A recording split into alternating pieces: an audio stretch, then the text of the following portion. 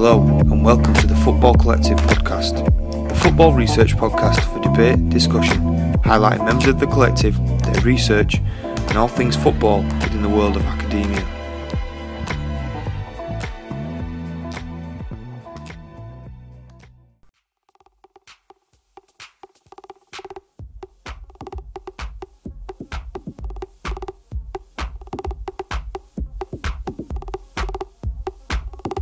If you like a bet, check this out. App, tap, bet. The number of corners. See it, build it, back it. The match goals. £20 million in free bets. The final score. Get boosted odds on 3 o'clock's biggest games. You place bets, you get free bets. You can watch it and you can get involved in it. You just gotta take the money and run. When the fun stops, stop.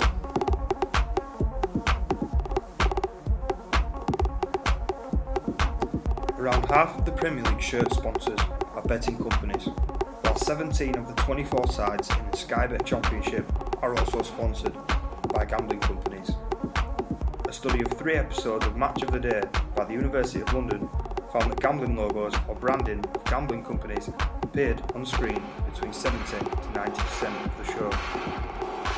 The strong relationship between gambling and football is undeniable, and that strength continues to grow.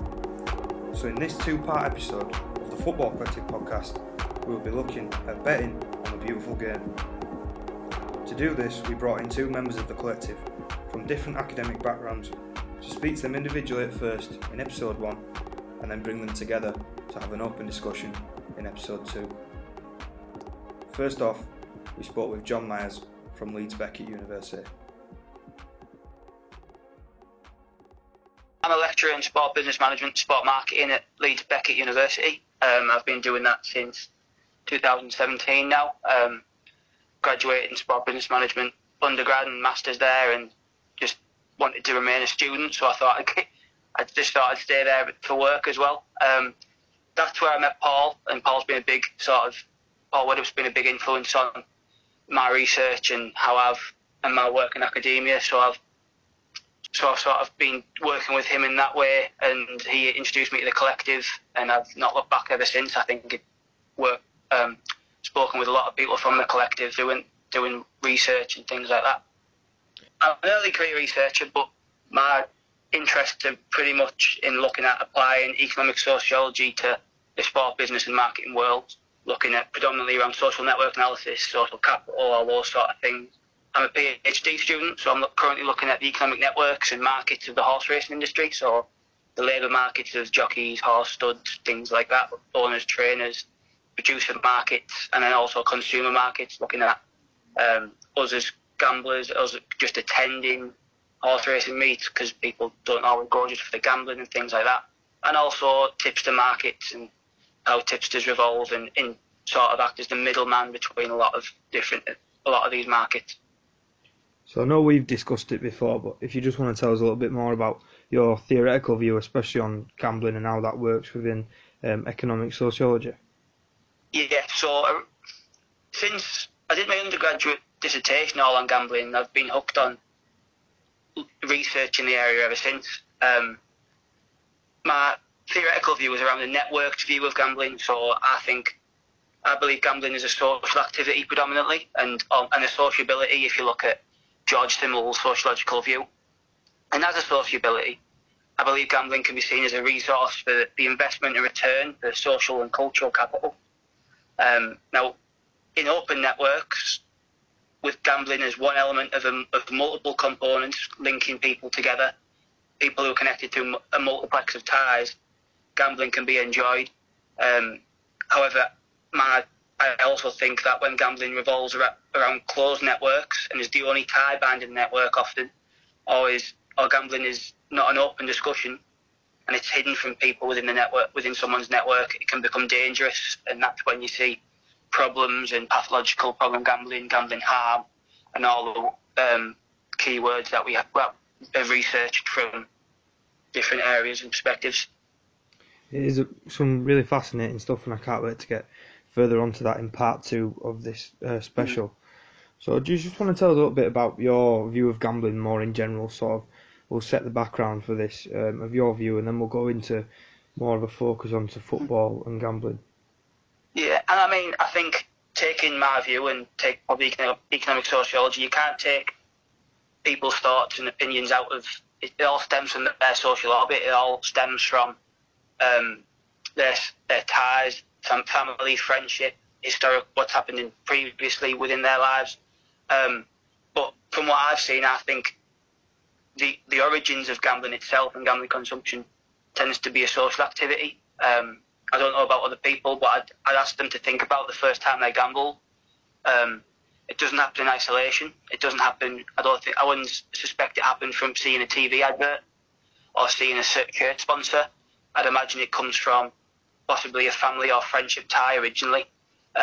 Maybe the first time you went to horse racing with dad's, granddad's friends. Maybe it was first time going down to the pub with people. I know a lot of students end up first being introduced to gambling through friends who do it within their dorms or within their courses, and that's sort of my general view of gambling, that it comes from a social starting point. I also believe the industry tends to exploit that, and I don't want any lawyers to come after me for saying that. But I do believe that the industry can exploit what is predominantly, and I can take this further. So I mean, I believe gambling is instilled unknowingly in the UK culture from a young age. If you take one of the leading academics in gambling knowledge, Mark Griffiths, his definition could include things like the McDonald's Monopoly and Kinder Eggs and anything like that as gambling, which people do from 3-4 years old, if not younger, even before you get to FIFA Ultimate Team and how that's gambling, and which supposedly anybody over the age of 3 can play. Taking it back to my social orbit, I think I gambled at the amusements coming from the northeast. I mean, I used to visit Redcar and Whitby regularly. I would be on the amusements from a young age, and so would others.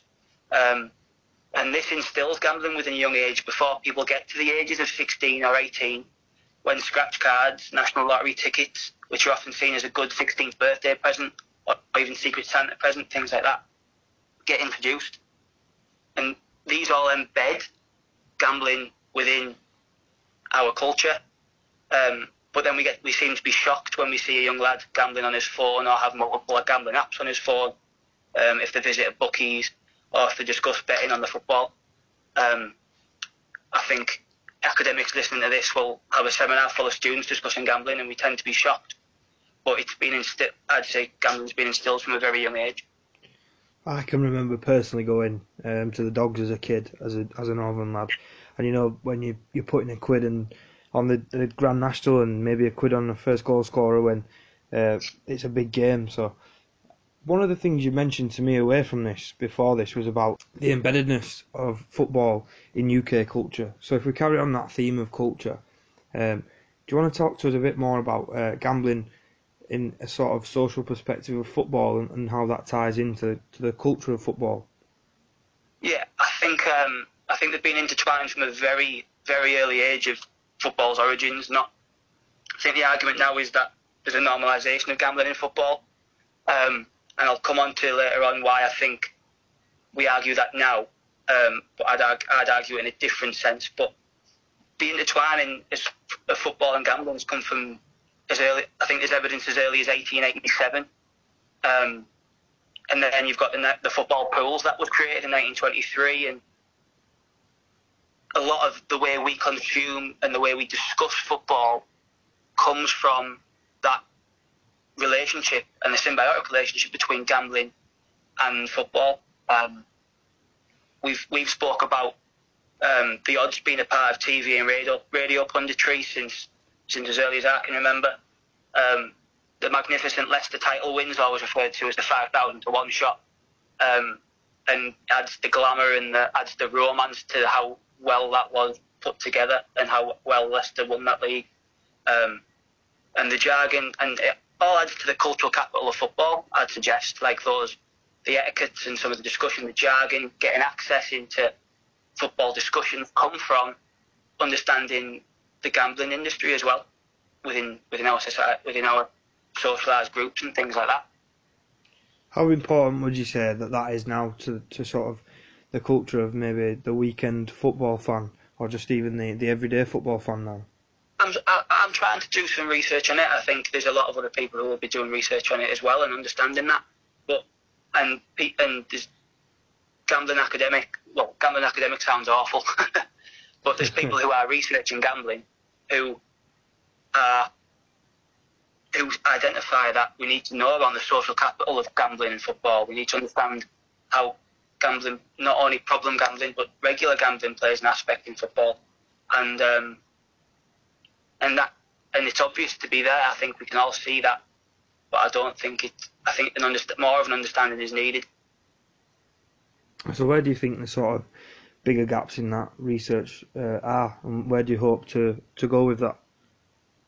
I hope that, and I mean, when you search sport gambling on Google Scholar or on any of the sort of academic websites, when you're searching, it always has problem in front of it. So it's always problem gambling or pathological gambling, but that's not academic research or any research from a population perspective. Like,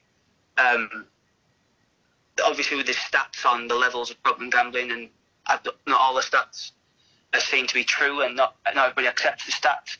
But until we start seeing more research done on understanding everybody that is involved within sport betting and betting on the football, I don't think we'll improve our knowledge and be able to help those who are problem gamblers or understand our the critical nature of what's happening between problem gamblers and non-problem gamblers. So if we look at gambling and football from a business perspective, so yeah, and you talked about a historical view of gambling, and you also spoke to me earlier about the issue of normalisation of gambling. What's your take on that? So I think the argument around the normalisation of gambling is actually more around ease of gambling. I think it's easier now. It's not normalised. I think it's always been a part of football and culture, but it's easier, and that needs regulation to protect those who are vulnerable. And I think we need the Gambling Act is outdated, and everybody will say that. I hope. And once we have further regulation, we can help protect those who are vulnerable. But we need to do that without increasing the stigma around gambling being a deviant activity, because for the majority it's not. And there's a lot of those who enjoy gambling and gamble within their means. So what would you say as well now about, we've had the story coming of Wayne Rooney coming to Derby wearing the number 32, and 32 Red have been almost accused of being the big contributor to bringing him to the club. So what's your sort of view on the sponsorship of football teams? I know the EFL, nearly every team, including both of the teams we support, are sponsored by 32 Red, I think it is, and the majority are sponsored by gambling companies. What's your sort of view on that? Yeah, and I don't want to be advertising another podcast, but I mean, Kieran Maguire's Price of Football podcast shed some good light on the gambling industry. No problem with you saying that. He's a good friend of the show, and it's a good podcast. Well, I'm a very keen listener to his show, so I'm just putting it out there because I've seen he's got a book out as well. If he wants to, if he has any copies going, available at all stores. But I think the industry, as I said previously, exploits the predominant social nature of gambling. There's Rob Davies of The Guardian has discussed how there's a lot of malfeasance within the gambling industry and compared to other industries, and some of the I think he called it a Wild West nature of what some of the companies do. I would agree in some aspects. I think there's some companies who do good out there and are more safer players within the industry. But the industry, the sponsorship of such as the 32 Red is a bit of a problem, and it isn't necessarily a good thing for football. But until there's somebody who can offer similar input financially into the sport, I don't see gambling's input changing much yet. See, I would argue that maybe these gambling sponsors would be on the same level of Red Bull, and if Red Bull were to take over a British club and do the same as they did with Leipzig or Salzburg, I don't think there'd be as much of an eyebrow raised. What would you think about that? Well, I think the opportunity would be there. I think not. You tend to get stuck in a bubble when you see a lot of people arguing against the gambling industry in football. But there's probably again, like there's a lot of people who probably don't see a problem. And if you're a Stoke City fan, I don't think you'd have a problem at all. In the past few years, now that they're performing badly, you might want them out, but you'd be quite happy for the years to have seen the amount of investment Bet365 have had with Stoke City.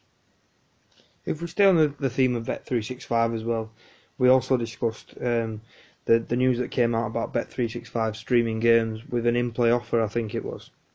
Can you tell us a little bit more about that and your view on that? Yeah, this is probably where I get a bit controversial. I think it was a bit over-exaggerated in the press and in the news, because it has been happening for a long time. I think there's a few betting companies where you've been able to watch sport and football on them after you've placed a bet. Now, I didn't see Bet365 advertise it much. I saw one tweet, got one retweet, and a couple of likes. And that, I mean, if you're the social media manager of Bet365, you wouldn't have been happy with that. But I can see why people think it's a problem. But I mean, it's the same thing that happens in horse racing. If you place a bet on horse racing, you get to see that race. I don't see the problem with it also happening in football, because people that already got the app, they've already decided to either follow Bet365 Twitter account and be introduced to that way of watching the football, or have already got the app in order to place a bet and watch the football. So again, it's probably a controversial view, but I do believe that it was probably a bit over-exaggerated in the media. I think this is good. Oh, sorry. Carry on. No, you go, Josh. I think this is good where your sort of research comes in. It gives it more of a balanced view. As you said, there is quite a lot of negativity, and there is almost a stigma attached to gambling, especially in academia. And we discussed that as well. Do you want to talk about that a bit more? Yeah, I mean, I think from what I've seen, most academics have an imbalanced perspective of gambling is 100% awful. And I think it's a dangerous position to be in, and I think it's a dangerous position to have from quite an important aspect of society. Having a lot of academics be 100% against it won't allow improvement, won't allow for balanced argument, and won't allow for the regulation that the industry needs. Referring back to sponsorship and advertising and things like that, I don't necessarily agree with the amount of sponsorship and advertising, but it's because the gambling industry is such a crowded and global marketplace. Companies need to be advertising, need to be on shared sponsorships to establish brand credibility. 32 Red do it so much with Aston Villa, Middlesbrough, Leeds, as we've said, that they have to, because it's direct access to their primary target market, and they might not have heard of 32 Red because there's Sky Bet around, there's Bet365, there's Marathon, and before you get to William Hill's, Ladbrokes, Coral, there's so many there. They need to do it to establish brand credibility, or they'll have no consumer base, they'll have no customers. That's a factor of the Gambling Act. That's probably not fit for purpose, as I've said. And I think that hopefully in the future there's going to be a lot of scope to update that and to have a new Gambling Act. So yeah, linking back to academia again, academics don't want industry funding, they don't want to work with industry, because again, see it as 100% awful. They see that there's 17 championship sponsors who are gambling companies, and they think they're not nice people, so we don't want to take their funding for research. But through the right ethical and integrity processes, I don't see why using their money can't be a problem, or is a problem. I think it's required. Their CSR, and things like that. It can be used for good in order to understand the population of gamblers that are out there and support them if anybody's vulnerable, if anybody's experiencing harm and things like that. So where do you think the big sort of room for growth is in this discussion in academia? I'd definitely say gambling and football fans, gambling and sports fans in general. What do sports fans? How do sports fans use gambling? How do they perceive it within this footballing sphere? I'd definitely like to see more network analysis and networks and economic sociology being used in gambling research. I expressed my viewpoint at the start, and I think it's got a lot of exploration within there. And let's not just research problem gambling, because I think we need to the average football fan, footballers, from amateur up to professional. What's the relationship with gambling? Because at the minute, it's only the negative that's in there, where I suppose a lot of people will use it to make friends. A lot of people will use it to bind and strengthen friendships.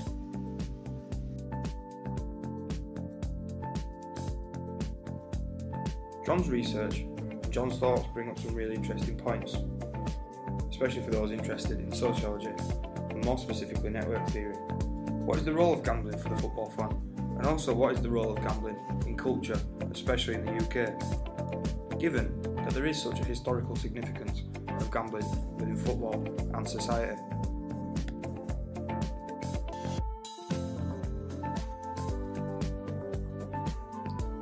We then wanted the view and research expertise of a psychologist, so we sat down with Steve Sharman from the University of East London to get his perspective of betting on the beautiful game. My name's Steve Sharman. I'm a research fellow at the University of East London. My work there is funded by the Society for the Study of Addiction. How I got involved with the collective, it was interesting. I was trying to think about this actually, and I think what happened was I saw something on Twitter before the Glasgow conference, which I think was 2018, and I'd always been a football supporter, and I'd been for a while of my career as an academic researcher, and it kind of blew my mind that those two worlds could collide, because it had never really entered my mind that was a thing, which now I know about the collective, and I've seen the great work that so many people do. It seems utterly ridiculous that I thought that, but I just thought this sounds absolutely amazing, so sent something to Dan and Paul, and just been a part of it ever since. So can you tell us a little bit about your research interests? Obviously they're going to be really relevant to the theme of this podcast, and how are you currently researching? I think the discussion we had before about the experiment conditions you've got sound fascinating, and it'd be great to hear more about that. I've researched lots of different elements of gambling behaviour, and obviously gambling is an enormous subject with loads of different areas. So I do quite a lot of experimental work. I also do lots of work with treatment seekers and treatment providers, kind of understanding gambling-related harms and things like that. But my main research focus, the stuff that I'm actually funded to do at UEL, is using virtual reality to better understand the influence of what we call within-game constructs on gambling behaviour. Now, within-game constructs are things like a near miss or a loss disguised as a win. So a near miss is something where if you can imagine you're playing a slot machine and you have to match three icons, three apples, say, to win, and the first two reels stop and you've got apple, and then on the third one the apple stops just above or below. That's called a near miss. You feel like you've won, but actually you've still lost, and those kind of outcomes have been shown to kind of increase gambling, even though they're more aversive. They're always rated as kind of more unpleasant, but they increase the motivation to gamble within an individual. The losses disguised as wins are really interesting because they're an outcome that is particularly pertinent to things like roulette, which is one of the games available on the fixed odds betting terminals there was all the kind of focus on a couple of years back. And the loss disguised as a win is where you win a little bit, but it's less than you initially staked. So let's say on a spin of roulette you staked £20, you might win 15 back, and the machine will flash with all the lights and the sounds as the same as it would if you've won, which activates all the reward circuitry in the brain. But actually, the outcome is still objectively a loss. Your sort of view on gambling in general and your theoretical view on that, and then how that links in with gambling's relationship with football. Yeah, so the near misses and the losses disguised as wins, I can touch on that first and how that links to sports betting, is that within kind of a psychology research, we know a bit about near misses, we know a bit about losses disguised as wins, but all that kind of research is mainly done in slot machine simulations. So some of the stuff that we're doing is actually looking at that, but in a sports betting context. So, for example, the near misses, instead of 2 slot reels, it becomes, if you've got an accumulator with 5 teams and 4 of them are winning and the 5th one, they draw. So you've come really close to winning, or you feel like you've come really close to winning, but actually you've still lost. The losses disguised as wins can be linked to football and gambling, in that there's different types of accumulators that you can now put on, things like Yankees or Super Yankee, where you still get paid a little bit even if not all your teams win. So even if, let's say, you get 4 out of 5, then you don't lose everything, you can still get something back. And those kind of outcomes are, they're shown to drive increased gambling and more gambling. So we're really looking at how those outcomes relate to sports betting.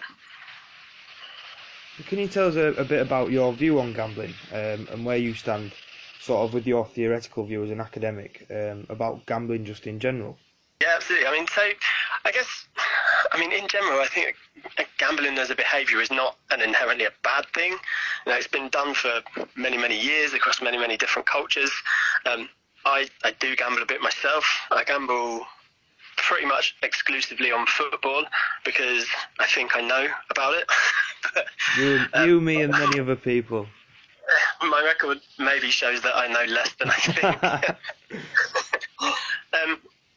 But yeah, I think in terms of gambling and football, I think we've reached something perhaps of a bit of a saturation point with gambling and football. I don't remember a time where one industry has been the shirt sponsor of so many teams in the top divisions. There's adverts everywhere. It's on the advertising hoardings around the pitch side. So you can't really escape gambling if you're interested in football. And I think recently, especially over the last couple of weeks, where there's been a lot of stuff in the media, I think possibly the groundswell of public opinion is turning against gambling being so involved football a little bit. We've seen it talked about on things like Match of the Day and Football Focus. Even Gary Lineker is tweeting about it. So I think we've possibly reached a bit of a saturation point.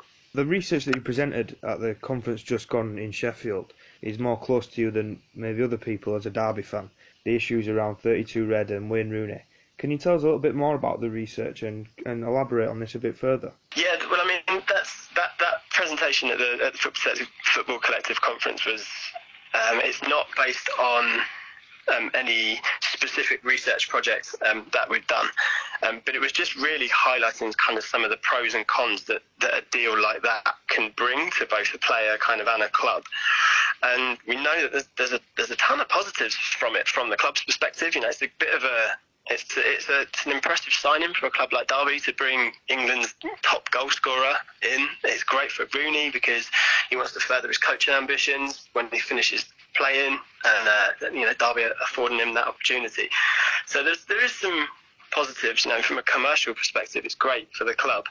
But then what we also kind of have to consider is some, like you mentioned, some of the negative effects of it, particularly the way the deal was funded has left, it's left a bit of a bad taste in a few mouths, like 32 Red essentially paying for Rooney and then Derby giving him the number 32 squad number, and all that kind of just continues the tightening of the closeness of the relationship between the club and the sponsor and the players, and that's, I think, something to be a little bit concerned about. So if we're looking at it from like a macro level perspective, do you think that gambling is now a key revenue stream within football, or just sort of a temporary resident within that commercial gap that could maybe be taken over by, say, anything really that can become popular within the future?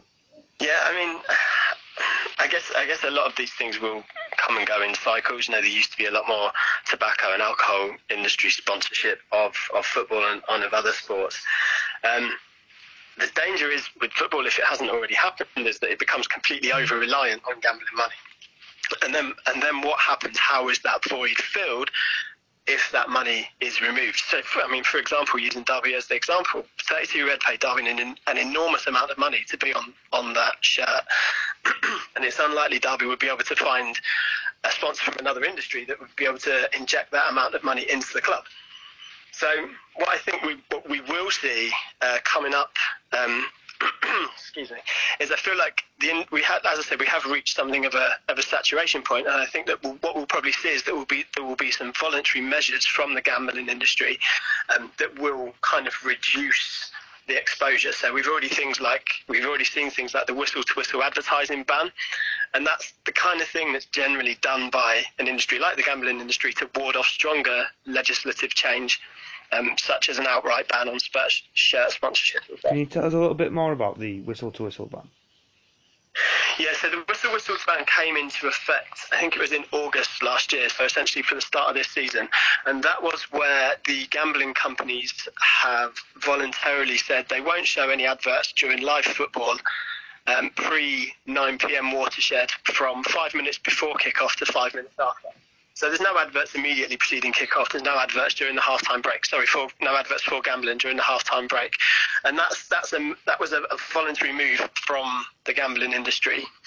But interestingly, what we have seen this season, what I've noticed starting to happen is that you're getting games that previously might have kicked off at 7:45 or 8 o'clock. Suddenly we're finding that we've got games that are kicking off at 8:15, which on the face of it seems like a slightly unusual kickoff time. But then, of course, if kickoff is 8:15, half-time is at 9 o'clock, straight after that watershed, and suddenly you find that the matches, Ray Winston's face. Gambling adverts again. Yeah. Does that also include the pitch-side hoardings, the electric ones that always flash up with different ones? No, that's literally adverts during kind of the commercial breaks. So I didn't know that. That's interesting to know, and I noticed that you tweeted that about the game the other day. I think that is something maybe to look out for more often. Yeah. If we're looking, the crazy ones. If you ever watch a game at Molineux on the telly, some of their advertising boards, I think they're like 3 deep. So at certain times you have like 3 boards all with gambling companies advertising them at the same time. So if we're talking about your current research, a journal article that you've got a lot of media attention for, exposure to gambling and alcohol marketing in soccer matchday programmes. Can you tell us a little bit about how you've disseminated this work so far within the mainstream media? Yeah, so that's been a bit crazy actually. I don't think I've ever published a paper that's had quite so much attention. So there was basically one of the key findings revolved kind of around the children's sections of programmes, and that was the bit that the media seemed to catch on to quite a lot. So it's been in The Guardian, it was on the back page of the newspaper, and I had to do a live TV interview for Sky News on Boxing Day, which was quite nerve-wracking, but also quite amusing when I was trying to sort it out with the producer. She emailed me and said, okay, so where will you be? And me thinking, she's been asked for specifics here, said, oh, well, it's Boxing Day, so I'm going to be at my mum's house. And she replied saying, okay, I didn't need to know that much, I just meant what town are you going to be in, which was a little bit embarrassing. But... Yeah. So can we talk a little bit about the key findings of the paper in terms of the widening exposure of gambling companies to fans and children, the normalisation of gambling and gambling in the kids section of a programme? This is something I was interested in because I've not got a programme for quite a few years now, so I didn't realise there was a kids section, or I've never noticed that there is one before when I've been to football. So can you tell us a little bit more about this? Yeah, absolutely. So for this particular study, we wanted to measure exposure to adverts, and then what we also called incidental exposure to gambling, alcohol and smoking. So adverts, I guess that's kind of obvious. That's like either a half page or a whole page advert for a specific company. But incidental exposure is something that's a bit more subtle in that would be where there was just a gambling company's logo in view when it's not an advert. So, for example, that might be a photo of a player of a team who are sponsored by a gambling company. So that's what we call incidental exposure, where it's an advert, but it's not really an advert. I guess so. What we found, there were more adverts for gambling than there was for alcohol. There wasn't any smoking adverts. So in terms of those three particular behaviours, there was significantly more adverts for gambling. One of the things that was quite interesting is that the number of adverts per programme didn't actually differ as a function of the shirt sponsor industry. So teams with gambling companies as their sponsor didn't have more gambling adverts than teams with a sponsor from a different industry. The other thing that we looked at was the proportion of pages with incidental exposure to gambling and also alcohol and smoking. So what proportion of pages in a program has exposure to one of those behaviours? And we found that there was more gambling than anything else. The average was 22% of pages in each program. So I should say as well, we looked at every Premier League a program from every Premier League team and a program from every Championship team. And on average, there was 22% of pages had incidental exposure to gambling, but that went as high up as 51%, which I think, if I'm right in saying, the worst one was Swansea. So over half the pages of the Swansea program had some form of gambling logo on the page. So you start to see that actually, if you're just sitting at a match and it's half time and you're just flicking through the programme, you're going to be exposed to gambling companies' logos pretty consistently. In terms of the children's stuff, that was really interesting. So out of the 44 programmes, I think it was 39 that had a dedicated children's section. So it's things like word searches, spot the difference, things like that. And out of those 44, 39 had children's programmes, and out of those 39, 59% had some gambling exposure, even in the kids sections, which, as you can see, that's obviously pretty bad. Yeah. It's even in, you could argue that actually children might not be particularly interested in the rest of the programme, reading about historical games or whatever, but even the fun stuff that's supposed to keep them entertained at half time, you've still got pictures of players kind of with gambling company logos on their shirts. One of the other things that was really interesting as well, that we found, was even when you have kind of news articles about football players doing really cool stuff kind of outside of football, a lot of that was still branded. So I think it was actually the Leeds programme we looked at that had this. You get players going to like a local hospital and meeting sick children, which is, some of the amazing stuff that footballers do that they I don't think necessarily sometimes get enough credit for. But even when they're doing that kind of stuff, they're still wearing like 32 Red branded T-shirts and training tops and stuff.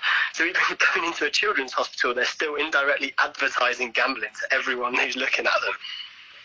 Weirdly enough, the Leeds shirt and the Leeds training gear has got two different gambling sponsors. Yes, so, I know. You've got Unibet, the other stuff. Yeah, it's definitely not got enough. So, have you got any plans for future research in terms of this, in terms of measuring the impact of exposure, and where do you see this going? Because it's a brilliant paper and I enjoyed reading it, and I think it would be really important to carry it on. So what are your future plans for that? So we've got another plan, but we're doing it at the moment. The next paper is going to look at how some legislation that's supposed to change this has actually, whether it's had any impact or not. So in April last year, the Advertising Standards Agency introduced some new legislation around gambling advertising. So we've got one set of programmes from before that legislation and one set from after, to actually see if that change in legislation has had any impact at all. And obviously, if it hasn't, then that raises some pretty serious questions about kind of the efficacy of the legislation itself. One thing we discussed as well was the issues of bet to stream that have been within the popular media so far. And another thing that I noticed away from gambling is that with the emergence of Amazon, I think there's 4 platforms now providing Premier League football. And if you were to subscribe to them all, it's going to cost you around £700 a year. So it may be cheaper for people to actually bet to stream watch games. But what do you think the sort of issues surrounding that are? Do you think it encourages problem gambling? And what actions do you think should be taken if that is the case? Yeah, I mean, the whole bet to stream thing was an interesting one, in that I still can't decide if it was just the FA was incredibly naive or just a little bit stupid. And the FA sold the rights to stream the games to a third party, and it was that third party that then sold the rights to the gambling companies. But I think one of the major problems with it is that there's a lot of talk, particularly around gambling, because it's a behaviour rather than substance. Like, there's a lot of talk about choice when it comes to gambling. But what the whole bet to stream thing, the bet to view thing kind of does is takes away an element of that choice. And it means that if you want to watch your football team, you have to be involved with gambling somehow. You have to have created an account.